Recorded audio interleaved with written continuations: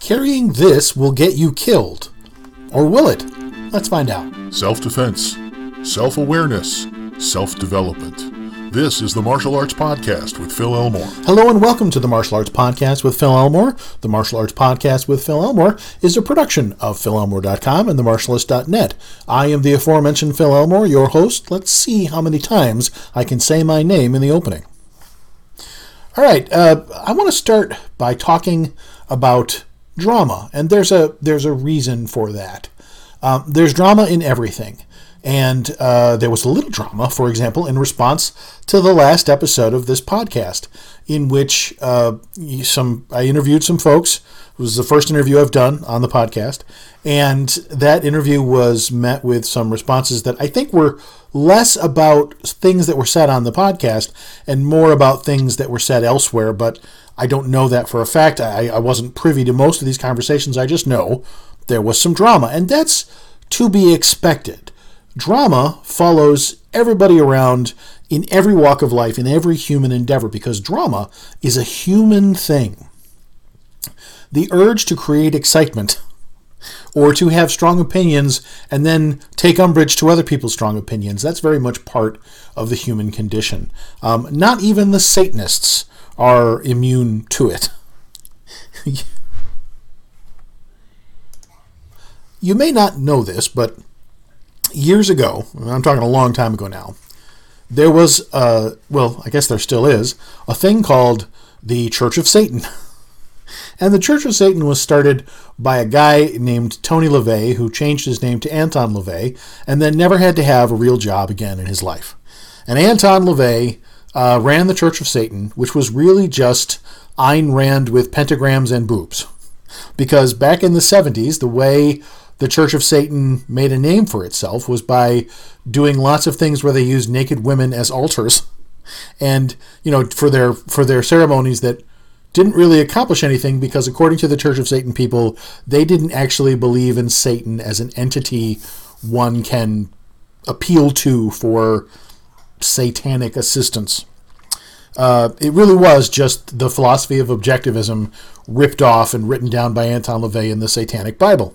But it was very fashionable. There were a lot of famous people of the day, the sort of Playboy Mansion crowd. It was a very fashionable thing to get involved in. And I think Anton LaVey sort of styled himself after Hugh Hefner to a certain extent. And at some point, and I'm doing this from memory, so forgive me if I get anything factually wrong.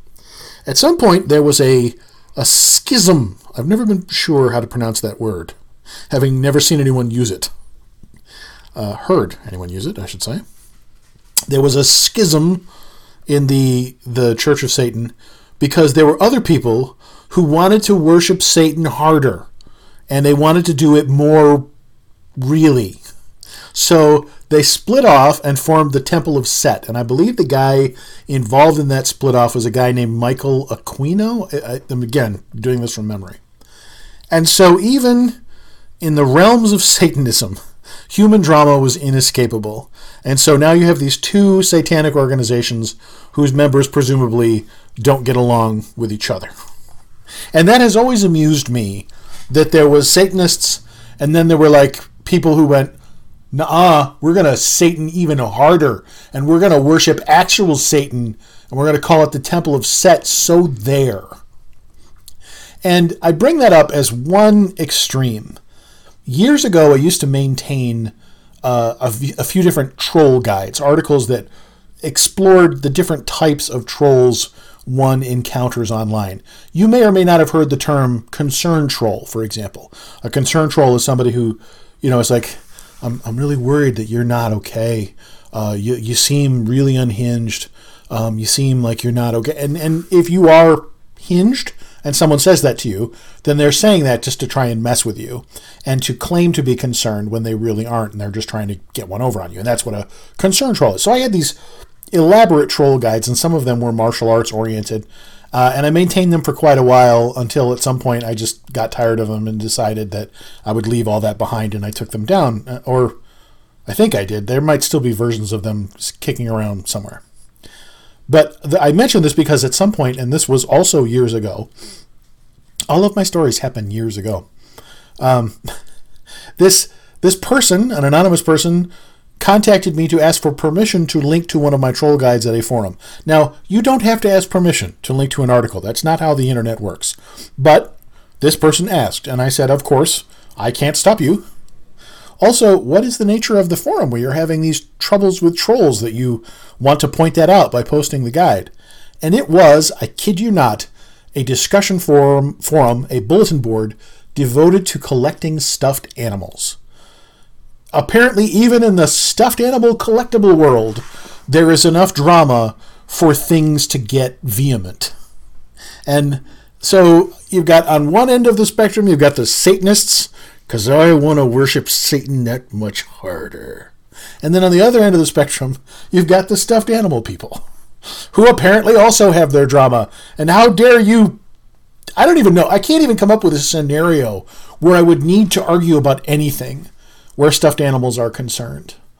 But the drama is really the same no matter what area of human endeavor you explore. So why would it be any different when it comes to martial artists who understand weapons and martial artists who don't understand weapons?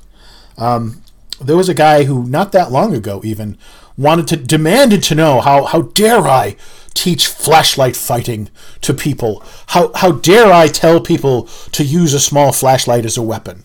You know, something this size or maybe even a little bit larger. I say this because if you're watching this, you can see me holding a flashlight. If you're listening to the podcast, as you should be, because this is really a podcast. I know I do the videos and put them up on YouTube, but the whole point of the podcast is it's audio.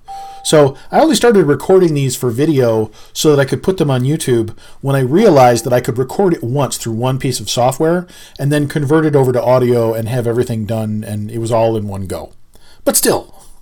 So for those of you who are listening, as you ought to be, I am holding a flashlight. Now, what is a flashlight? It's a wooden dowel. It is a non-flexible, a rigid implement that you can hold in your hand that does not feel pain.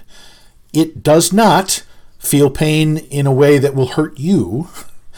Yes, you're limited to, when you're holding any rigid object like a baton or anything like that, you can only hit as hard as your hand can stand to hit.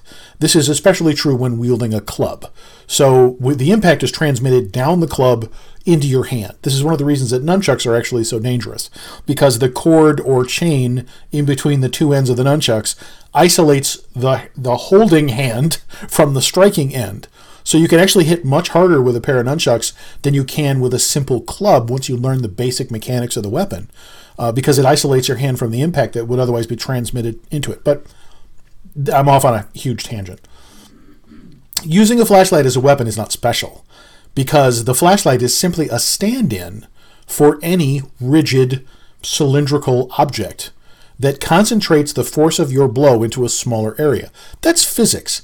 Physics says that the same amount of muscle compressed into a smaller area does more damage. That's how the tip of a knife works. If I put my finger against your chest and I push, even if I push with all of my might, at most I'm going to bruise you and make you feel uncomfortable. And it's very awkward if I'm just sitting there going, pushing my finger against your chest for whatever weirdo reason. However, you compress the amount of force that I am exerting down into a point that is as small as the tip of a knife. I can now pierce your body. I can now kill you with that amount of force, when before I could not. If you compromise and you compress that force down into, let's say, the tip of a marker, or actually something finer, a chopstick, that would be good. It's blunt. It's not a stabby implement. But if you hit someone really, really hard with a chopstick, it's going to hurt more than if you hit them with just a hammer fist blow, because you're concentrating that force into a smaller area. You might even manage to drive the blunt end of that wooden chopstick into their skin. You might be able to break the skin. It depends on how hard you hit them. So when I wrote the book Flashlight Fighting many years ago, the book was an unremarkable treatise on Uwara techniques, using a wooden dowel such as you could have on your keychain. That's what a Uwara is. It's just a wooden dowel that does all the things I've just described to you. It is a rigid cylindrical object that allows you to compress the force of your attack into a smaller area. It doesn't feel pain, and it amplifies the amount of force you are applying to the target. That's why we call weapons force multipliers. So when I wrote Flashlight Fighting, the whole point was, these are Uwara techniques. You are now going to use a small flashlight to do them. The only thing the book had going for it was that no one had bothered to think of doing so up to that point. So mine was the first book that took popular small flashlights and used them as a stand-in for a Uwara and said, okay, here's how you would use those techniques. Nothing about using a force multiplier in that way is dangerous to you. Nothing about it is gonna get you killed. But if you don't understand how weapons work, if you're just stupid when it comes to self-defense, then you will not understand how that works either. You will be confused, and you might even be tempted to start drama and hate on the person telling you about these techniques because you don't understand, because you're dumb. Now, granted, you might just be ignorant. Ignorant means you are not informed. It's been my experience that most people who are willing to go on the internet and say, that'll get you killed, you shouldn't use those techniques. Well, those people are dumb, and they're going to stay dumb. No amount of telling them this is simple physics, and these are proven techniques that have been around for a long time. No amount of that is going to change their minds. So, when you are tempted to start drama with people because you don't understand a weapon that they are espousing the benefits of, you are already in a losing position. It's been my experience that people who argue against the use of weapons almost always have no knowledge of the weapon they are putting down. And that's understandable. Why would you? Obviously, if you understood the weapon, you wouldn't be talking about how much it sucks. You might talk about its limitations. Every weapon has limitations. But I have seen so often throughout multiple decades in the martial arts and in the self-defense industry, there are just people who don't understand weapons. They are the carrying that's going to get you killed crowd, and they're stupid. They are willfully stupid because even presented with evidence of the fact that these things work, these things have worked, these things can work, and these things will work, they still will not change their opinions because, I don't know, in their hug box it makes them feel better to think that no one's going to use a weapon on them, and if anyone tries, they'll be able to mixed martial arts their way through it or whatever. Carrying a force multiplier, understanding that humans are tool-using creatures, and knowing that you should always have some form of force multiplier available to you. These same stupid people, these same people who start so much drama on the internet, will tell you that, well, if you were less insecure in your fighting skills, you wouldn't need a weapon. And you get this a lot from folks overseas. Here in the United States, we have a long tradition of weapons being legal. We have a long tradition of weapons ownership. We have the Second Amendment, which is supposed to protect the right to keep and bear arms. Granted, those rights are constantly under attack here in the United States. It's very upsetting when you think about just how much they are under attack. But we have this long heritage of weapons and weapons ownership. You go overseas, especially folks in the UK, where self-defense is essentially illegal. In Canada, self-defense is essentially illegal. They very recently just made it impossible. It's completely illegal to buy a gun, transfer a gun, bring a gun into the country from outside the country. You just can't own a handgun. They're going to get to the other firearms eventually. Trudeau, the pig who runs Canada, essentially, I have no respect for Trudeau. There's video footage of him saying, well, we want you to register your guns, but this is absolutely not a prelude to confiscating them all. And of course it was. It's like, that's when the Morgan Freeman narrator comes in, but of course it was a prelude to stealing your guns. I can't do a Morgan Freeman impression. So, people overseas especially will give people here in this country an awful lot of static about carrying weapons. I've had one of the things that inspired this podcast was I've had a couple of comments on my Instagram channel recently. I did a video about one of Bram Frank's knives. I'm a huge fan of Bram Frank's knives. I love the stuff that he puts out. I have for years. I always have one of his large knives available. Bram does this standardization thing, which I really appreciate. The blade styles change, but the size and the handles stay the same. So he has a standard size and a magnum size of all of the stuff he puts out. And I prefer to have one of the Magnum Bram Frank knives available to me whenever possible. which is all the time, as it turns out. So somebody commented on one of my videos about one of Bram's knives, and he said something like, "It's insane to think that you walk around prepared to kill someone at all times." And I'm like, that's what self-defense is. I mean, it's not, you don't set out with the goal to kill someone. You set out with the goal to be able to deliver enough force to neutralize an attacker. If they happen to die from being neutralized, that's their problem. You know, it's kind of like there's this myth about shooting to wound or shooting to kill, especially where police are concerned. And a lot of people who don't understand how shooting things works and shooting people will go, "Well, why didn't you just shoot him in the leg? Why'd you have to kill him?" Well, because that's not how it works. Police officers are trained under the stress and adrenaline of a real attack to shoot for the largest part of the person. And even when you're shooting for the center of mass, the largest target there is, your marksmanship goes to hell while you are adrenalized. So if they shoot you, they aren't shooting to kill or not shooting to kill. They're shooting to stop you and make you stop moving. If you then die, again, that's your problem. But they're not trying to make you die. They're just trying to make you stop. You know, you're assuming a certain amount of risk when you force the police to shoot you. Something so many people don't seem to understand. But when you carry a force multiplier, whatever that force multiplier is, when you carry a weapon of any kind, you are acknowledging a reality. That reality is the reality that these little drama queens don't understand. It's the reality that the carrying that will get you killed people do not get. And that is that you are not the strongest, you're not the fastest, and you never will be. There's this culture, especially among, like, on one end of the spectrum you got the mixed martial arts crowd, but sharing space with them are some of the lefty traditional martial artists who think that martial arts are all about discipline and character development and, you know, other things that have nothing to do with defending yourself.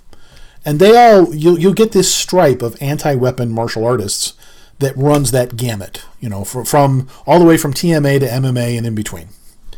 Sometimes even reality-based self-defense people, although much less so among them, because they start out from the standpoint of practical, realistic self-defense. So they're less likely to hate on weapons because that's part of the reality. You still get that sometimes. You get some of these left-wingers who just can't help themselves. I worked for an internet marketer for many, many years who arguably was, I guess you'd call what he did reality-based as opposed to anything rooted in traditional martial arts. But even he could not stop his own knee-jerk left-wing reactions about certain things. Ted Nugent said something to make him mad, and I had to stop him from sending out an email angry about Ted Nugent. I'm like, for the love of God, do not send that email. That is not going to help your customer base in any way. Because, you know, in this industry, especially, there's two approaches. You can be as right-wing gets, and you'll get a fairly large audience. Or you can shoot for being apolitical and you'll get the whole audience, because there are people who are into surviving and camping and some self-defense stuff. Like, it's not necessarily political. Or at the very least, there's a lot of people on the left who believe it's not political. I'm of the opinion that there is no such thing as apolitical self-defense because the left does not want you to defend yourself. But there are people on the left who would disagree with that. They say, well, no, I want to be able to defend myself. So their philosophies are at best inconsistent, but they're out there. So there's nothing to be gained by politicizing this if you don't have to, and yet it's very hard not to let your politics come through. And by and large, the people who are like, oh, carries will get you killed, those are lefties. And they're out there in the martial arts, they're out there in the self-defense world, and to a lesser extent, they're out there in the reality-based self-defense venues and areas of the market. But if you can't embrace the reality that you will never be the strongest guy, you're already at a disadvantage. The mixed martial arts crowd especially is of the belief that, you know, if you just work out hard enough and you just get good enough at shooting in for takedowns and, you just work out and build yourself and become the weapon, like, that's all fine and good, but you will not always be that person. Like, even in your prime, there'll be somebody who's better than you. There are many news stories about mixed martial arts guys who were at the top of their game, who were good mixed martial artists, who still got killed by people who were much less adept fighters than they were because those people used weapons. And even in a world where nobody had any weapons, eventually you will get old. Eventually, you will not be as strong as you are now. And just the numbers being what they are, you walk out of the house, there are people who are bigger and stronger and critically more numerous than you, no matter how good you think you are, no matter how tough you think you are. So rather than being some sort of acknowledgement of insecurity, carrying a force multiplier is the ultimate recognition of your own humility, your own understanding that you aren't the toughest guy. And while you may be tougher than some people you encounter, you're not going to be tougher than others. And pick a fight with the wrong person and you're suddenly going to get more of them than you bargained for. That's a fact.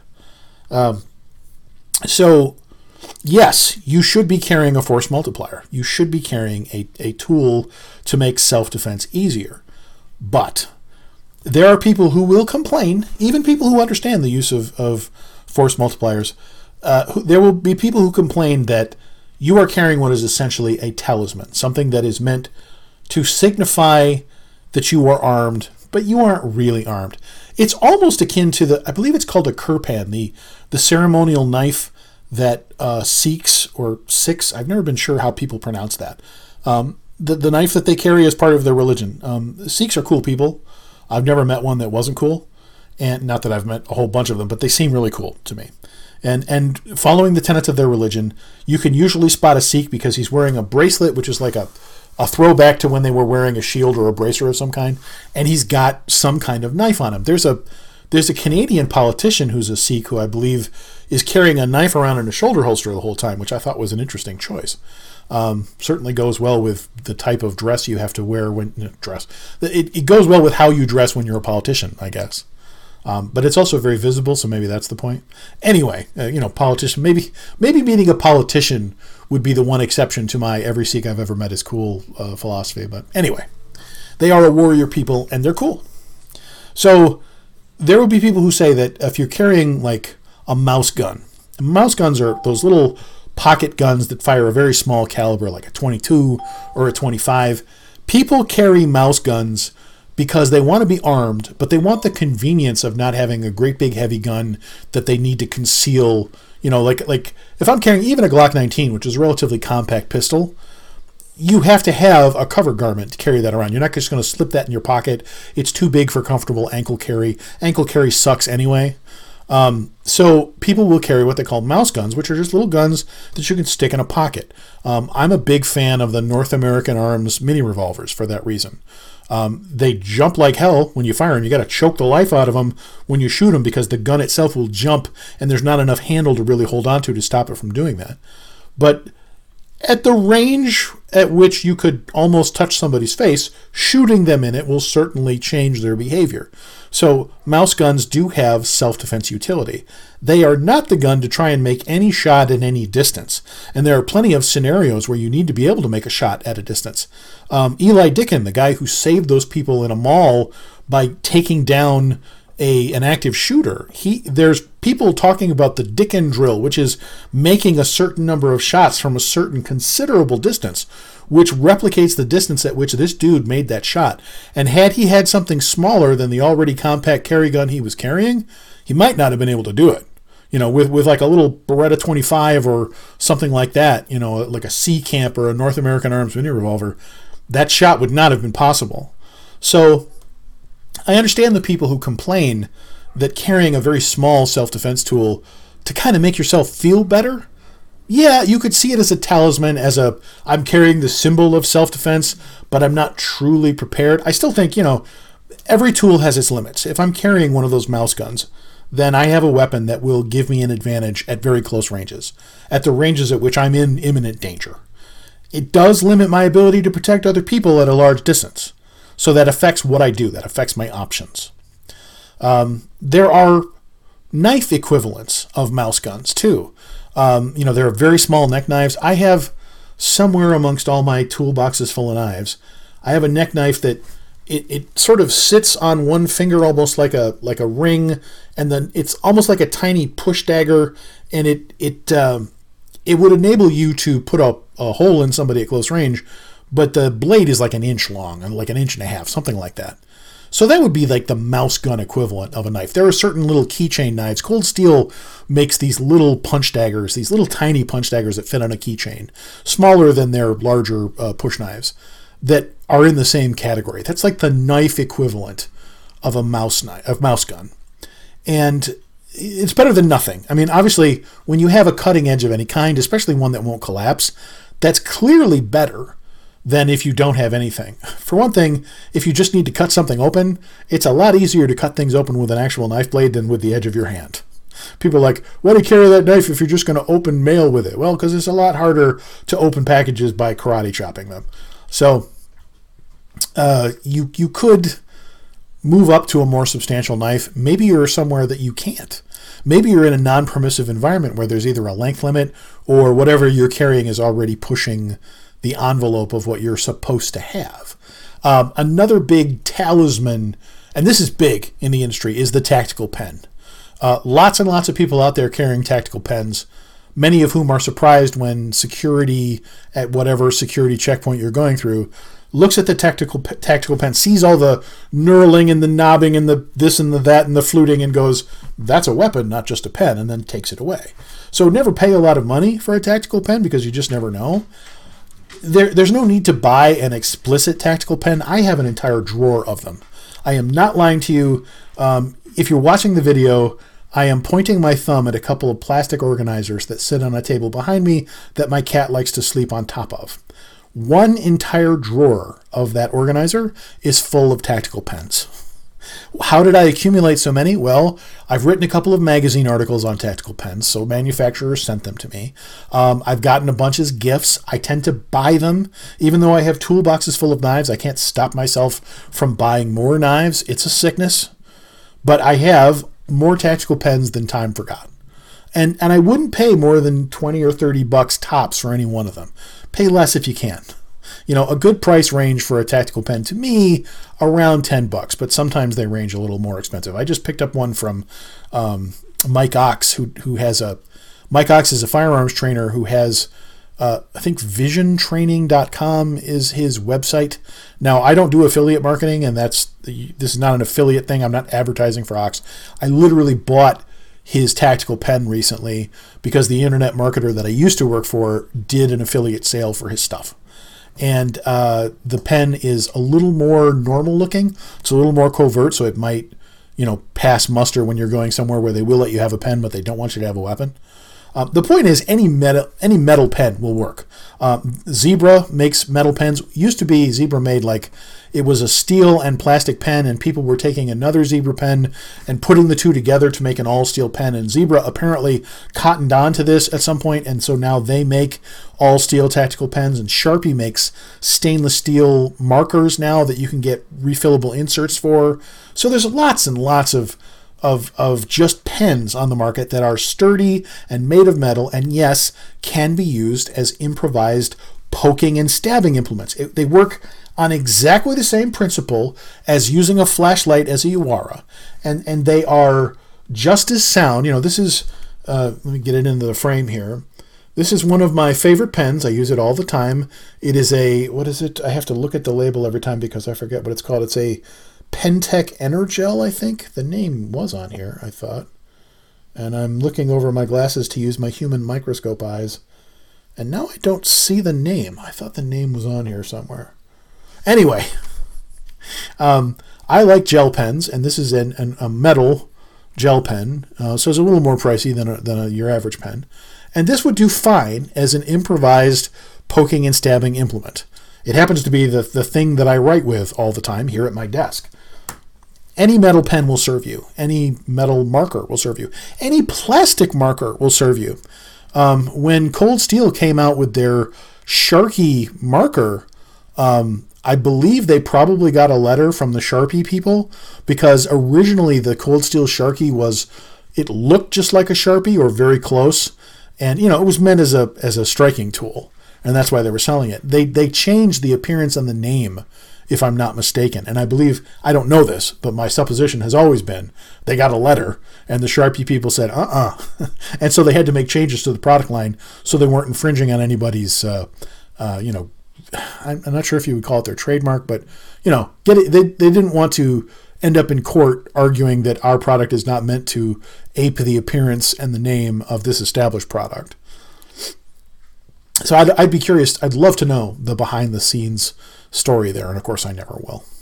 So tactical pens are frequently cited as one of these talismans like mouse guns that give the appearance of self-defense, but aren't really giving you anything much more. And I think that's wrong.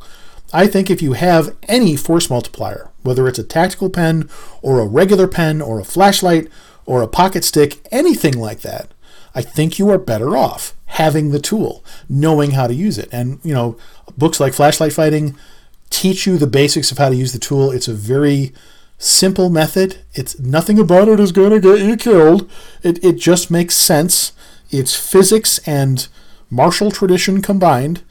And anybody who really takes the time to understand self-defense can understand these concepts. But the drama queens out there, they are not going to understand these concepts because they don't want to. And really, that's where the drama comes from. There are a lot of people who have a vested interest in protecting themselves and their precious little egos from the cognitive dissonance of finding out that they're wrong. They get so upset when you challenge them that they become hateful and spiteful and angry, and that's where the drama comes from. There are a lot of people who just like to start drama because drama is fun. There's lots of reasons drama gets generated. But when it comes from the carrying that will get you killed crowd, it is precisely because they don't know what they think they know, they don't understand self-defense, and they never will because they don't want to. That's willful ignorance, and unfortunately, you can shout at them until you are blue in the face, you will never convince them. And you don't have to. That's the good news. You don't have to convince them. All you have to do is make sure that you are equipped and protected and able to defend yourself and those you care about. That was another comment that one of these idiots, there was one guy from New Zealand who told me that it wasn't that his feelings made him feel safe. It was that he lives in a place with a low crime rate and a very high clearance rate for crimes. And I'm like, well, for one thing, low crime rate doesn't mean no crime rate. For another thing, I'm not sure that the clearance rate for crimes that are being investigated translates into you being completely safe. But more importantly, you live on an island that has a homogenous population and is ruled over by a de facto dictator who during the pandemic was constantly shutting you down and taking your rights away. If I'm not mistaken, New Zealand did a whole bunch of firearms confiscation too a while back, and I believe that was triggered by something specific. But it was either that guy or another guy, and they both started commenting at the same time, so I'm suspicious that maybe the video on Instagram, the reel, was linked somewhere probably outside the United States. But that guy was going on and on about, I can't imagine being prepared to kill every time you leave the house. The comment I mentioned before. And he, when I said, I can't imagine not being willing to take responsibility for protecting yourself and those you care about, he's like, oh, so it's a hero complex. I'm like, no, that's just what a responsible person does. And the fact that you think that's a hero complex makes me think that you're projecting your weakness onto everybody else. And that's really what it comes down to. You either understand self-defense or you're weak and angry and unable to handle reality, and you want to project that weakness onto everybody else. Those are your choices. Pick one. All right, that's going to do it for this edition of the Martial Arts Podcast with Phil Elmore. I have been the aforementioned Phil Elmore, your host. Until next time, pretend I said something cool here. This has been the Martial Arts Podcast with Phil Elmore. Visit us online at linktree/Phil Elmore.